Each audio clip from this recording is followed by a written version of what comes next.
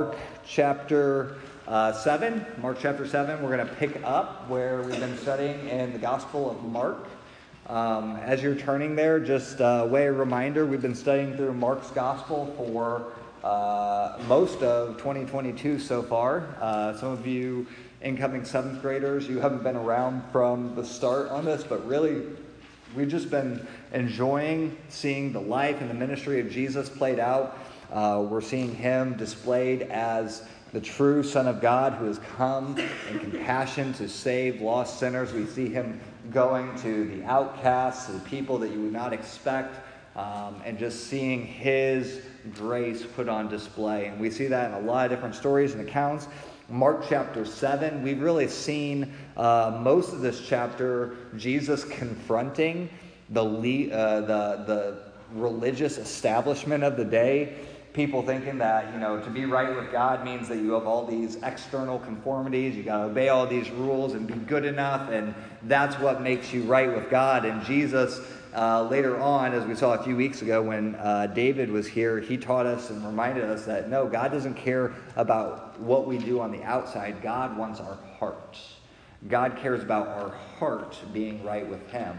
And I think that that really gets to the centerpiece of what Jesus has been trying to communicate throughout the Gospel of Mark. And he's going to put that on display now in this particular story that we're going to see here. It's going to kind of give a transition to seeing what is this genuineness of faith, this inward relationship with God actually look like. And that's going to come in one of the most unusual and I would say unlikely places. So Mark chapter 7. We're going to just be reading this morning from verses 24 to 30. So if you guys would, in honor of God's word, let's stand and let's read it together. So Mark chapter 7, verses 24 to 30. And this will be our passage for study and meditation today. So Mark chapter 7, starting in verse 24. And from there he arose and went away to the region of Tyre and Sidon. And he entered a house and did not want anyone to know, and yet he could not be hidden. But immediately a woman whose little daughter had an unclean spirit heard of him and came and fell down at his feet. Now the woman was a Gentile, a Syrophoenician by birth, and she begged him to cast the demon out of her daughter. And he said to her, "Let the children be fed first, for it is not right to take the children's bread and throw it to the dogs." But she answered him, "Yes, Lord, yet even the dogs under the table eat the children's crumbs." And he said to her, "For this statement you may go your way. The demon has left your daughter." And she went home and found the child lying in bed and the demon gone. Go ahead and have a seat, and let me pray, and we'll give the rest of our time to unpacking what this passage is talking to us about this morning.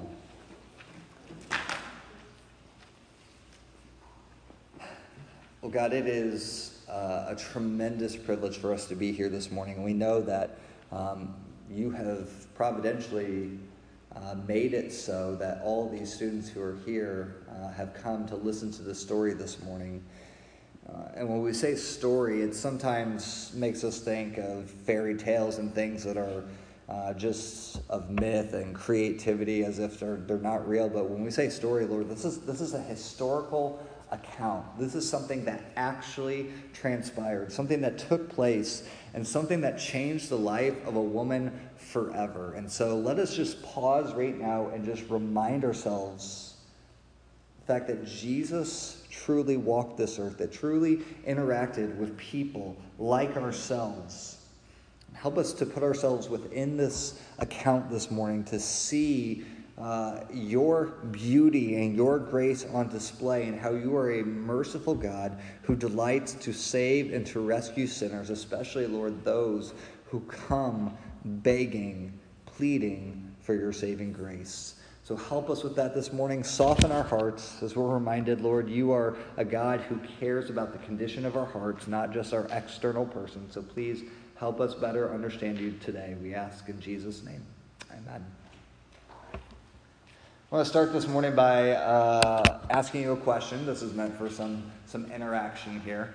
But when was the last time that you begged for something? When was the last time that you truly wanted something, that you begged and you pleaded for it? I'm going to just venture to guess that for most of you, that begging and pleading came in the form of something from mom or dad. I'm just guessing. But when was the last time you truly begged for something? What was it? Talk to me a little bit. What is something that you really, really wanted that you were begging and pleading for? Think about it for a moment.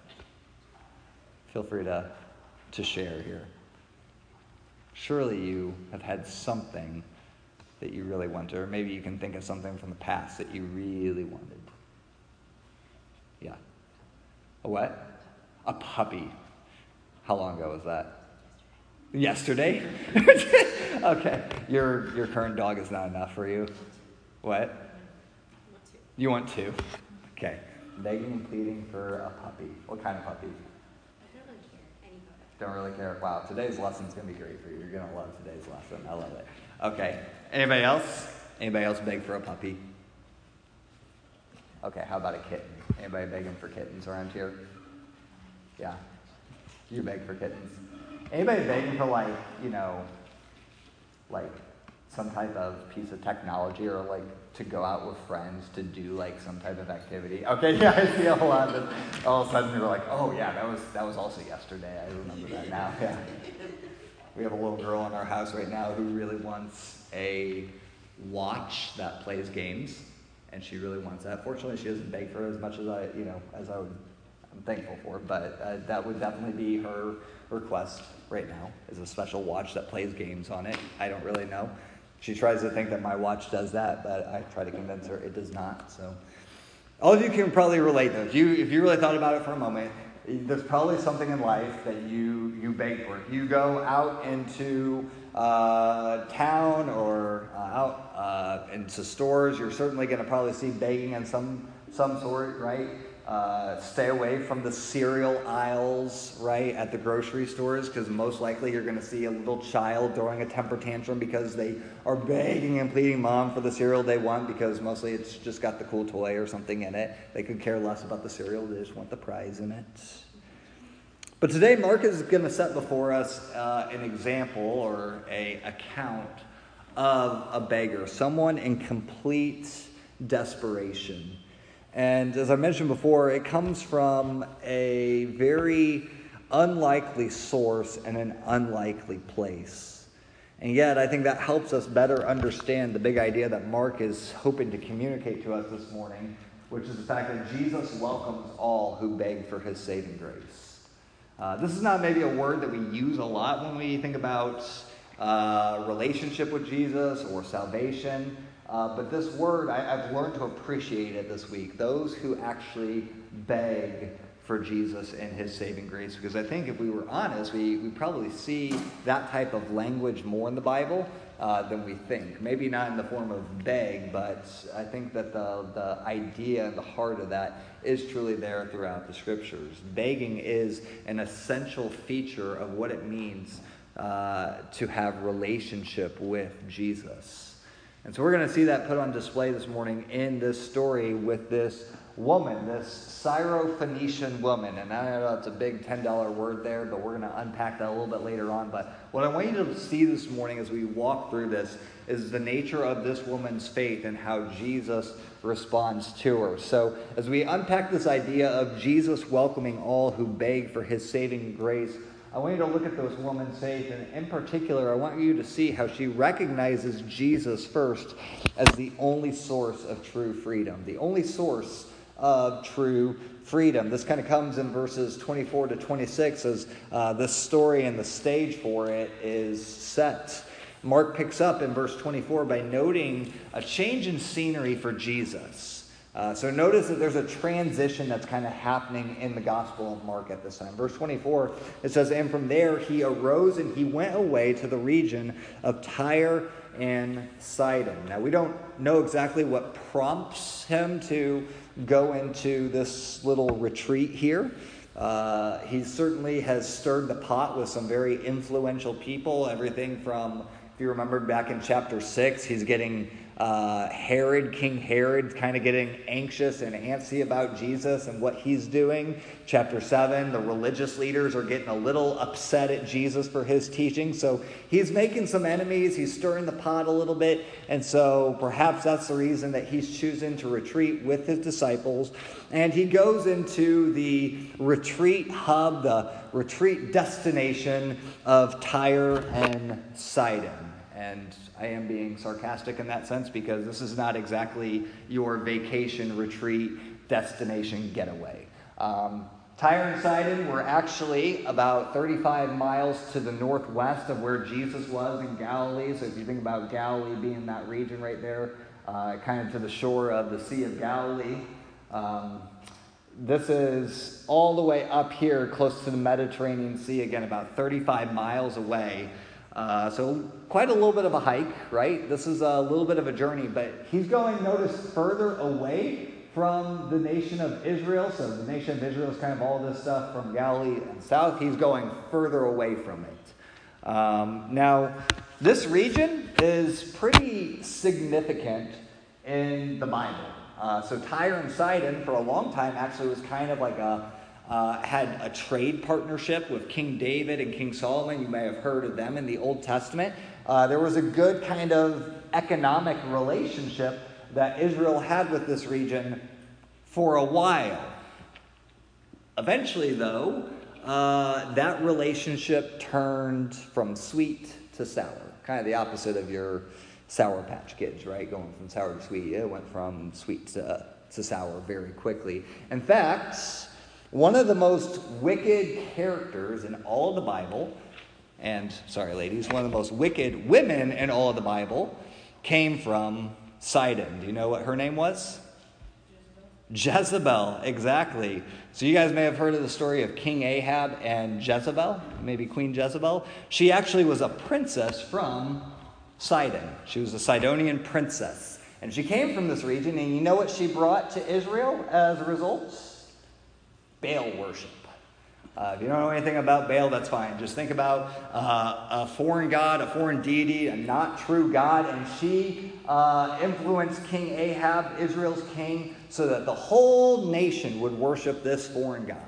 Okay? This was what we would say in Spanish as no bueno, no good, right? This is not that's about the extent of my Spanish, right? This is not a good situation in Old Testament history. So this is a region that was known for its paganism, not worshiping the one true God. It influenced Israel for a long time, and it was hard for them to come out of that. And this animosity between this northern region and Israel remained even into Jesus' day. So there was kind of that like background tension that existed. And this is the place that Jesus chooses to retreat to. So just have that in your mind, that this is not exactly like a popular choice of destination for Jesus to go into. This hub of paganism. And yet it's here that Jesus retreats to. And it says that he even enters into the home of somebody who lives there, which, if you know anything about Israelite culture, for them to enter into the home of a Gentile, of somebody outside the nation of Israel, would be considered taboo as well. It would be considered an unclean act. So you're going to see here how there's kind of like layer upon layer in this story of not popular things that are happening here. We don't know whose home he enters into, but he wanted it to be kept on the down low, which, have you noticed in the Gospel of Mark, when has Jesus ever been able to do something discreetly? Right? It doesn't happen very easily. Right? He wants to kind of keep it on the DL, and he goes to town, and suddenly everybody knows that he's there. Even the reputation of Jesus, which would have been known throughout Israel, had spread into these foreign regions. They knew who Jesus was. They had heard of his miracles. They had heard of his teachings, his miraculous acts, and it doesn't take long for news of his arrival to get around, right? People get out their smartphones. They start posting on social media, on Twitter, right? Hashtag Jesus sighting. No, of course they didn't do that. But whatever method they had for around there, word got around fast that Jesus was there. But strangely enough, we don't hear of large crowds coming to see Jesus here in this occasion. That happens in a lot of other places, but we don't hear of lots of people flocking to where Jesus is, but we do hear of one. One person, and that's all Mark cares that we hear about this morning. One person, an immediate response of one individual, and she is a woman. And she has a daughter, we learn here, who is, verse 25, possessed by an evil spirit. That's translation in Mark's gospel, and as he clarifies later, that means she has a demon that lives within her. Now, again, a lot of you incoming 7th graders, you haven't been around since the start of Mark's gospel, but we learned that this was a big problem in this culture. I don't know how many times we've seen in Mark's gospel, we're only 7 chapters in, but how many times Jesus has driven out demons or has places where he's like doing this with multiple people. This was something that Jesus did a lot. Now, notice, again, she is desperate here. In verse 26, it says that this is very interesting because she is not just a woman, she is what's classified here as a Gentile. When Mark talks about being a Gentile, he basically just means she's not one of the Israelites. She's not one of God's chosen people from God's chosen nation. That's what Gentiles referred to as. Basically, there were Israelites and there was everybody else. So she is a Gentile, but even more specifically, it says that she is ethnically, she is a Syro-Phoenician by birth. Now, you notice here on this map here, it says Phoenicia. So this was a region of the Middle East here that was under the control of Syria. So that's why when you put it together, Syro-Phoenician. The reason it says it that way is because if you were, there was also Libyo-Phoenicians down in the south in North Africa. It's really not important that you know all the particulars of it, but basically this woman is a true outsider. That's really what you need to know. That's what it's trying to get at for you here, is that she is an outsider. In fact, Matthew calls her a Canaanite. And if you know anything about the Old Testament, Canaanites were, again, considered the enemy of God's people who lived in the land. So, not the most appealing portrait that Mark is portraying here of this woman. And yet, notice, she is the only one who comes to Jesus. So consider how much of an outsider, an unclean subject this was. You got a Gentile from a land of gross paganism, a woman who had not been viewed highly in this culture, a daughter who has a demon, an unclean spirit. And as with many situations in Mark's gospel, this story has unclean written all over it. It's a pretty desperate situation when you look at it from a big overview perspective. And yet, isn't it interesting that she is the only one we hear about running to Jesus? Her daughter is enslaved by an evil spirit. The effects of living in a fallen world have made this woman completely desperate for a source of rescue outside of herself. She acknowledges that she is unable to do something that Jesus alone is capable of doing. And as such, she recognizes Jesus as the only source of true freedom in her life.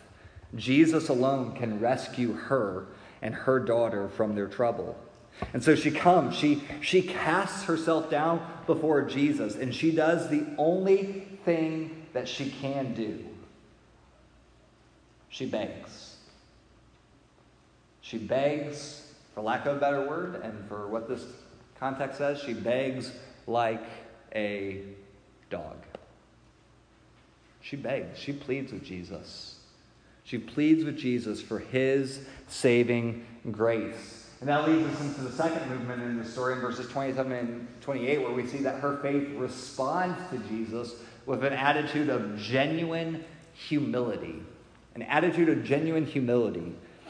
Jesus takes time to consider his response to this woman. He's not quick on it. In fact, in Matthew's gospel, it indicates that this woman was kind of persistent in her pleading. She didn't just come and hey, here's my request, and just steps back and waits for Jesus to respond. It says that she is like going about pleading with him, so much so that the disciples, Jesus' closest followers, they get, again, you have to read this in Matthew's gospel, but they get annoyed, and listen to this. In Matthew's gospel, they beg, that's the word that's used, they beg Jesus to send her away. They're so annoyed by this woman, like, oh my goodness, she won't give up. Please, Jesus, just say the word and send her away. Get her out of here. We don't want anything to do with her. But Jesus' first response to her finally comes, and it might be single-handedly the most shocking response that Jesus gives in all the Gospels. That's saying something, because Jesus said a lot of shocking things. The one we usually find full of grace and compassion responds with what appears to be callousness and almost insult. Look what he says to her in verse 27. He said to her, "Let the children be fed first, for it is not right to take the children's bread and throw it to the dogs." Wow. Wow. So let's try to break down what Jesus is actually saying to the woman here. First he says, let the children be fed first. Who is he referring to when he talks about the children? Who do you think he's talking about there? What do you think? Who are the children?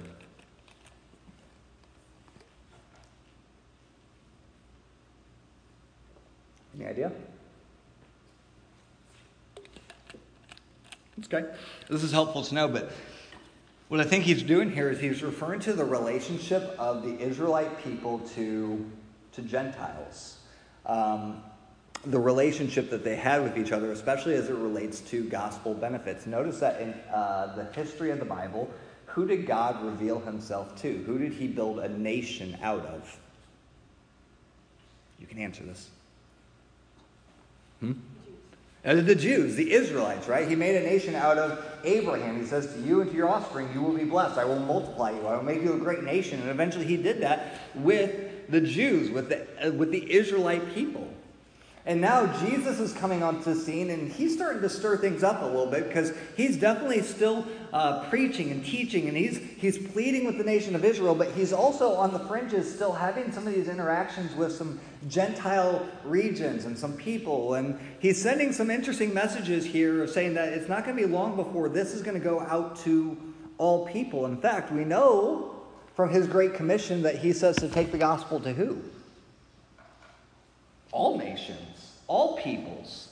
This is what Paul talks about in Romans 1:16, where he says, I'm not ashamed of the gospel, for it is the power of God unto salvation to everyone who believes, to the who first?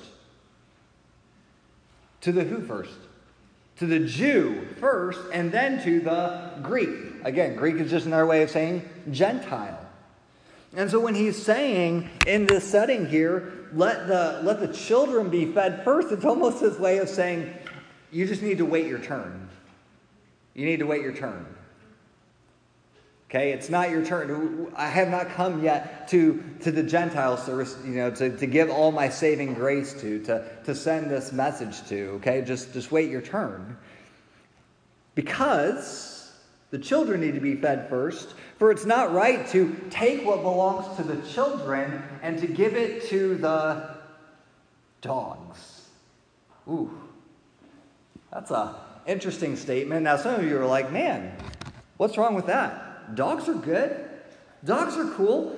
In fact, let's just be honest. If we were to look at dogs in our culture, man, look at our love for dogs, right? We carry them everywhere we go. We let them sleep in our bed. We dress them up like humans. They're basically one of the family. Some of you are like, I love to be a dog, right? Dogs are great. But this is where we understand that our American culture of dogs versus first century Israel culture of dogs, looks very different. In fact, dogs in the first century, I'm going to have to get off this page, you guys are too distracted. Dogs in this culture were not, sorry about this, Kate, because I know you really want a puppy right now, but dogs in first century Israel were mangy. They were considered scavengers. They roamed the streets looking for garbage to eat. A lot of times, for you who want something really gross to think about, they would pick away meat from corpses and stuff. I mean, dogs were gross. To be called a dog or to refer to dogs, people were like, ew. Now, there were some people who had some dogs in their house, but there was a far cry from what we just saw in the pictures up there, right? They were not like a member of the household. How many of you have dogs, by the way?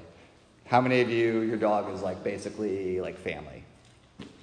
Okay, most of you still are. Okay, sorry, I'm not trying to insult you this morning. I'm trying to just put it in perspective, okay? Your dog situation, much different from this. This is what Jesus is talking about here. This is not a flattering concept. Not that being called a dog in our culture would still be flattering, but we have to put it within its proper place here. So we ask ourselves, why does Jesus do this? Why does Jesus refer and really respond to the woman this way? Was this actually how Jesus felt about her? Did he think of her as nothing more than a mangy scavenger dog?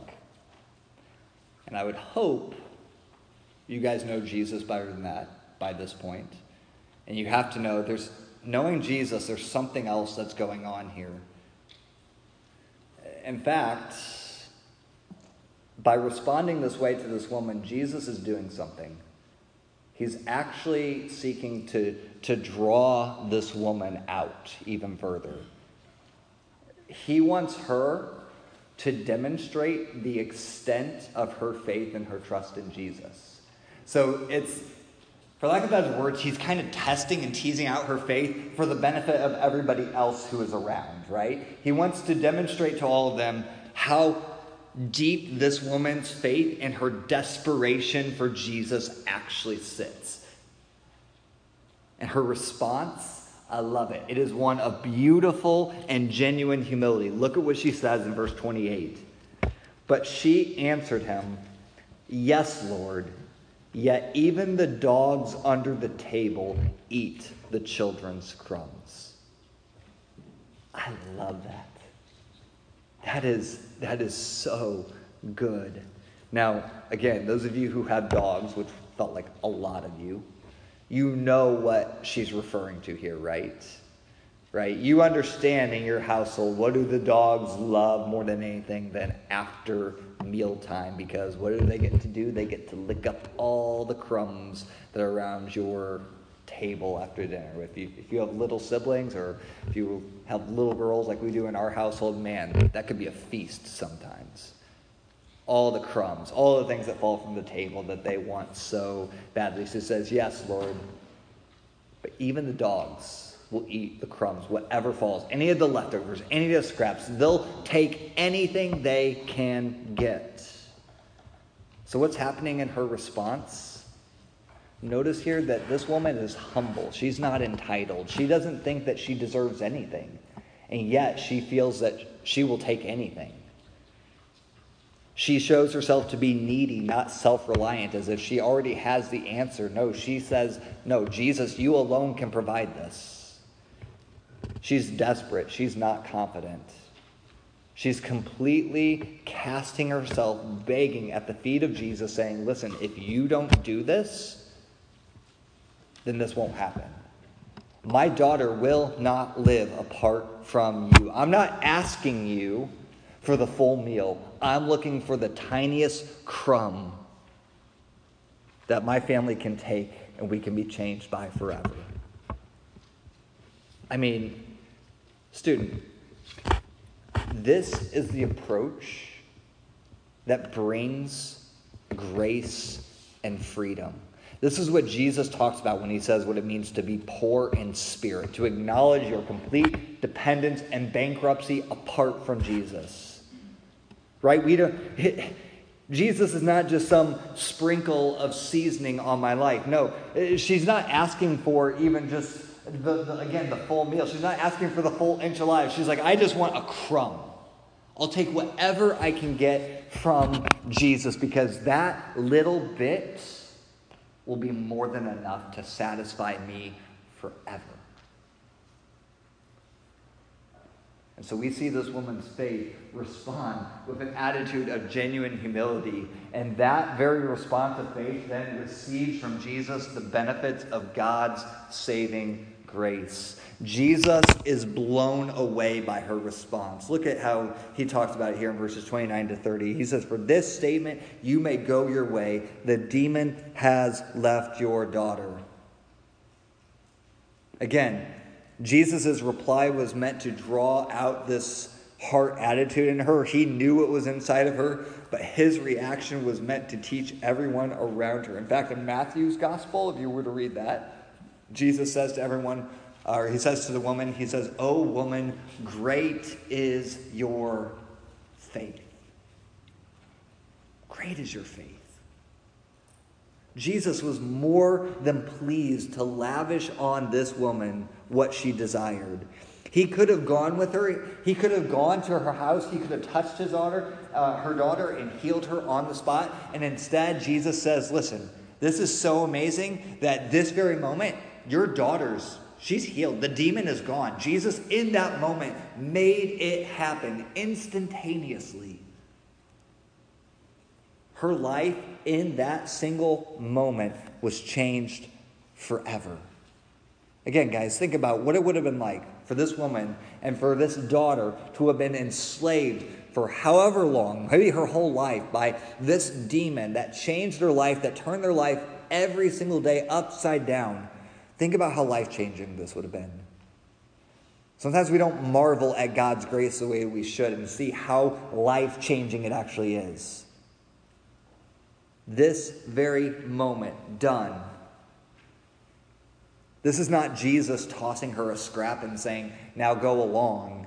This is Jesus pulling out the chair and saying, hey, come have a seat with me at the table. I'm not going to cast you away. I'm not just going to say, listen, this is it. No. You deserve a seat at this table just as much as anyone. Those who recognize Jesus for who he is and recognize who they are in response to Jesus will receive the full benefits of God's saving grace. I mean, that is incredible. That is miraculous to consider. And so as you think about everything in this story, there's 6 key takeaways I want you to think about this morning. First of all, I want you to think about this. Jesus loves the outsider and, let's just face it, Jesus loves the underdog. Jesus loves them. In fact, I would say that they are his favorite people to save. As I look at this story, I can't help but see a woman who had all the cards stacked against her. Probably heard that phrase before when we talk about like having all the cards, the deck stacked against you. That was kind of this woman. She was a Gentile. She was a woman. She had a family that was possessed with demons. I mean, she pretty much had every mark against her from a human perspective. In our minds, we try to think about, the people that Jesus would save and clean up. You know, we think about people trying to tidy themselves up and do their best to work hard. Those are not the people Jesus cares about. Jesus cares about the people who are broken and contrite in spirit. And in the fullest sense, this woman was an outsider. And in the context of the story, we would call her an underdog. And we love underdog stories, don't we?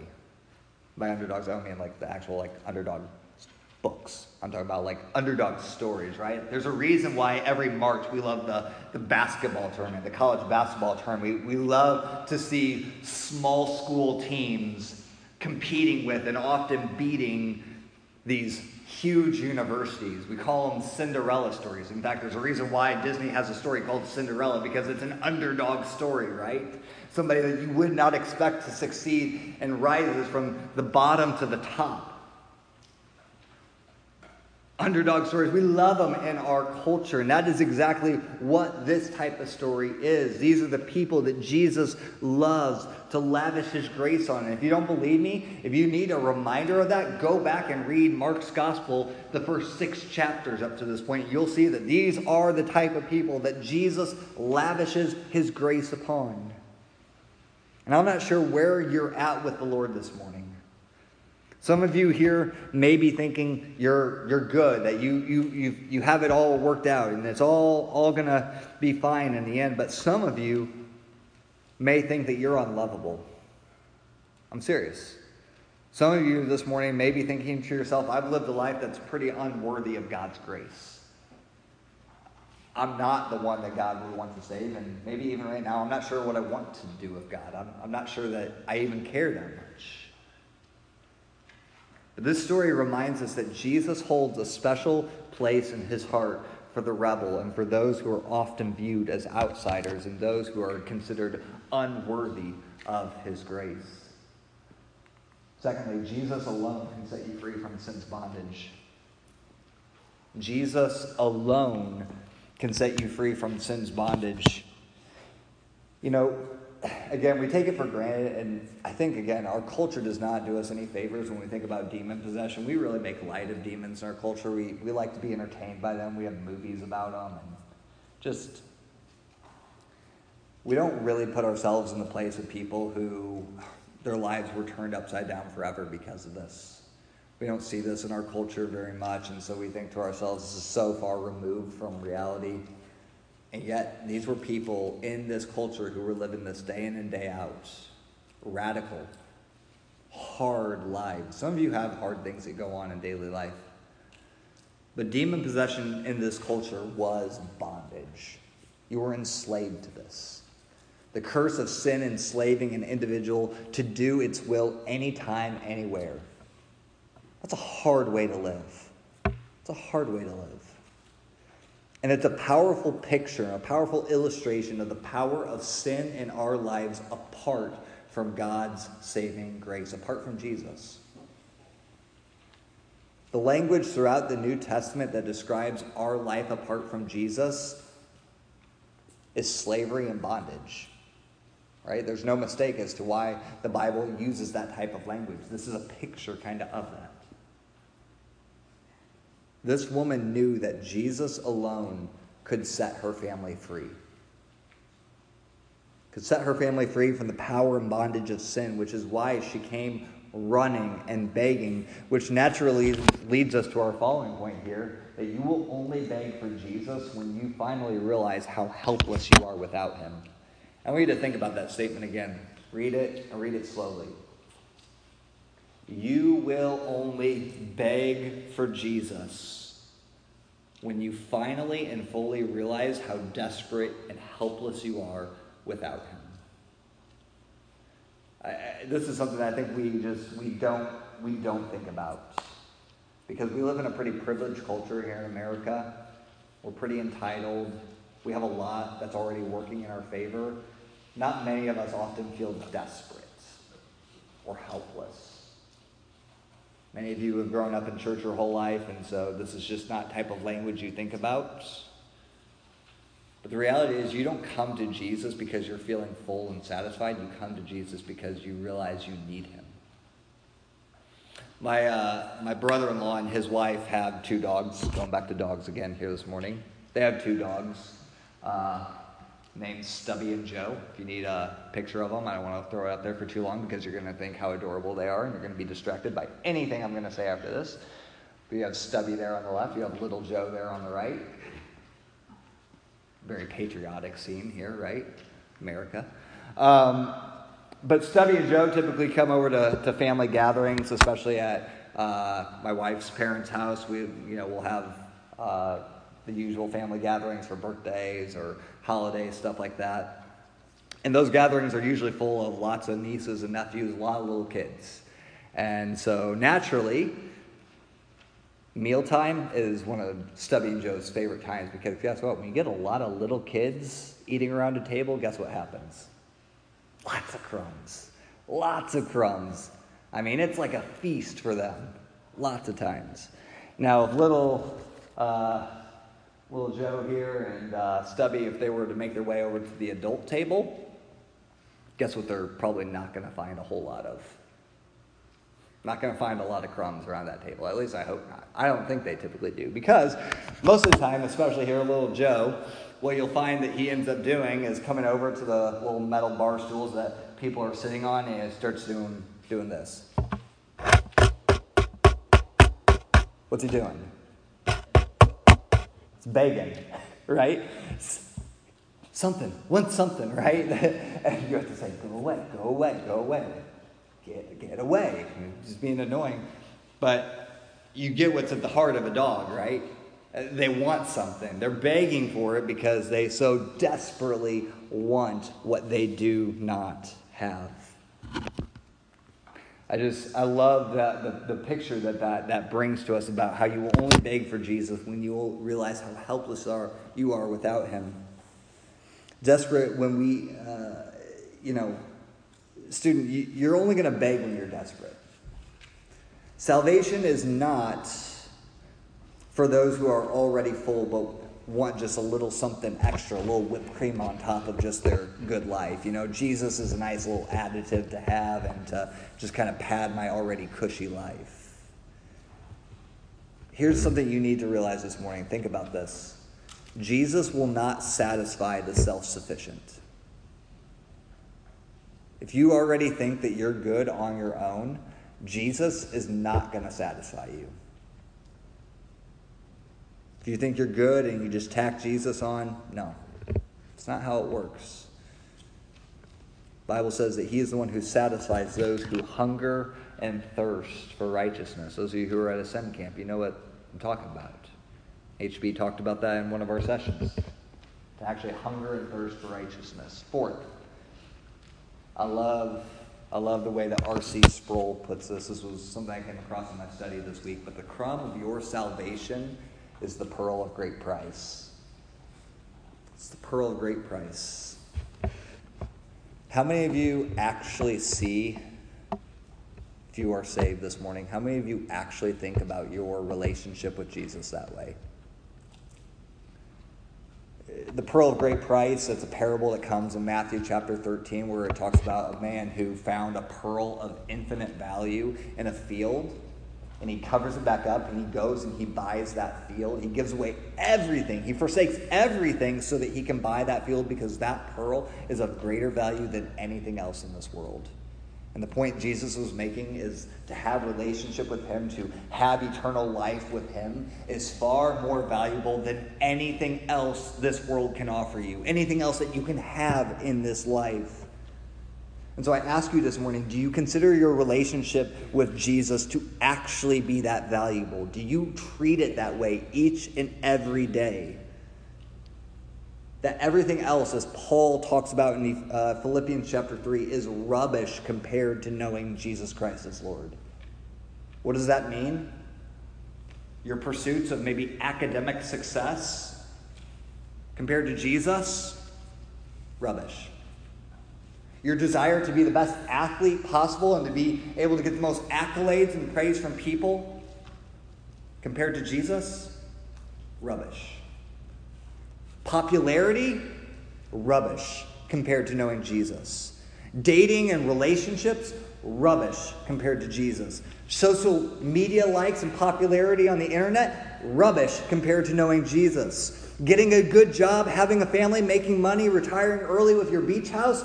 Absolutely rubbish compared to knowing Jesus. Student, do you actually see Jesus as that valuable to you? I'm asking you to really, truly consider that this morning. If you lacked all those other things, but you still had Jesus, is he that valuable to you? That you would be able to say, I am fully satisfied because the crumb of my salvation is the pearl of great price. If you can't say that, this morning you need to pray, you need to beg, you need to be on your knees begging Jesus to give you that desire today. Fifth, faith in Jesus makes you a child of God. This woman went away no longer a Gentile dog, but a beloved daughter. Her faith in Jesus made her just as much a child of God and his kingdom as any Israelite did. In fact, most people in Israel did not respond to Jesus with the type of faith that this woman had. That's pretty amazing to think about. That's why the gospel has indeed gone into all the world so that all can put their faith in Jesus and all could be united to him and be called children of God. Faith, student, is the great unifier of God's people. That is what makes you a child of God. In fact, this is what Paul talks about in Galatians chapter 3, where he says, "For in Christ Jesus you are all sons of God through faith." In other words, if you truly put your faith in Jesus, the only source of rescue and salvation in your life, guess what? You're all united as sons of God. That's what makes you a child of God in his books. And if you haven't been to first service already this morning, you need to go to first service, because what Pastor Kevin's talking about with Ephesians chapter 2 is exactly this point as well, where Paul writes, remember that you who were at one time separated from Christ. He's talking about Gentiles. He's talking about people outside the nation of Israel. He's saying you were alienated from the commonwealth of Israel. You were an outsider. But now in Christ Jesus, you who were far off have been brought near by the blood of Christ. You are just as much a child of God as any Israelite is. Student, by surrendering to Jesus, you are forsaking who you once were. God gives you a brand new identity, no longer as an outsider, but as a beloved child with all the rights and all the privileges of a family member. And so as we wrap up this morning, I want to remind you, finally, that there is room for you at Jesus' table. In fact, the call of the Gospels, the call of the epistles, is really in many ways to come to that table. To come begging and pleading in complete desperation, saying, Lord, I need you. I cannot do it on my own. In fact, this is what Jesus says in the Gospels. He says, come to me, all you who are weary and burdened, and you will find rest for your souls. And so, student, I invite you this morning, come as a dog begging for crumbs. And Jesus will be more than pleased to pull out the chair and welcome you to his family. Have you truly done that? Again, I'm genuinely asking you this morning, do you feel like you have actually, truly done that? If not, then I'd love to talk to you more about what that means. Because Jesus calls for everyone to come, begging like dogs, begging for him. Because when we do, we find the ultimate satisfaction that he and he alone can provide. With that, let's pray and be dismissed. Father, thank you for this morning. Thank you for your amazing gift of salvation. The grace that you freely offer to all who come, who are humble in heart, who are poor in spirit, who are hungering and thirsting for righteousness. Because, Lord, in you alone is life and satisfaction and fullness of freedom from sin and the bondage that we experience as those who are burdened. So we pray this morning for those who, Lord, who have not come begging and pleading for your saving grace, that you would stir in their hearts this morning, just helping them see that Jesus alone is able to satisfy their longing and their desires and their desperation for approval and satisfaction, knowing that you alone, Lord, are able to grant that.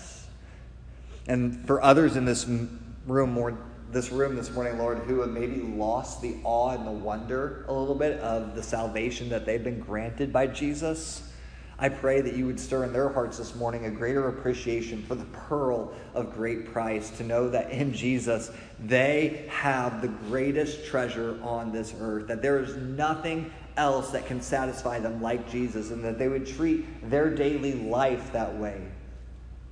the way they pursue their academics, the way they pursue their extracurriculars, the way they pursue their relationships and their jobs and whatever it may be, that they would filter it through the lens of Jesus and all that they have been granted and given in him, knowing that they have been approved and they have been accepted and that they are a child who sits at the table of Jesus.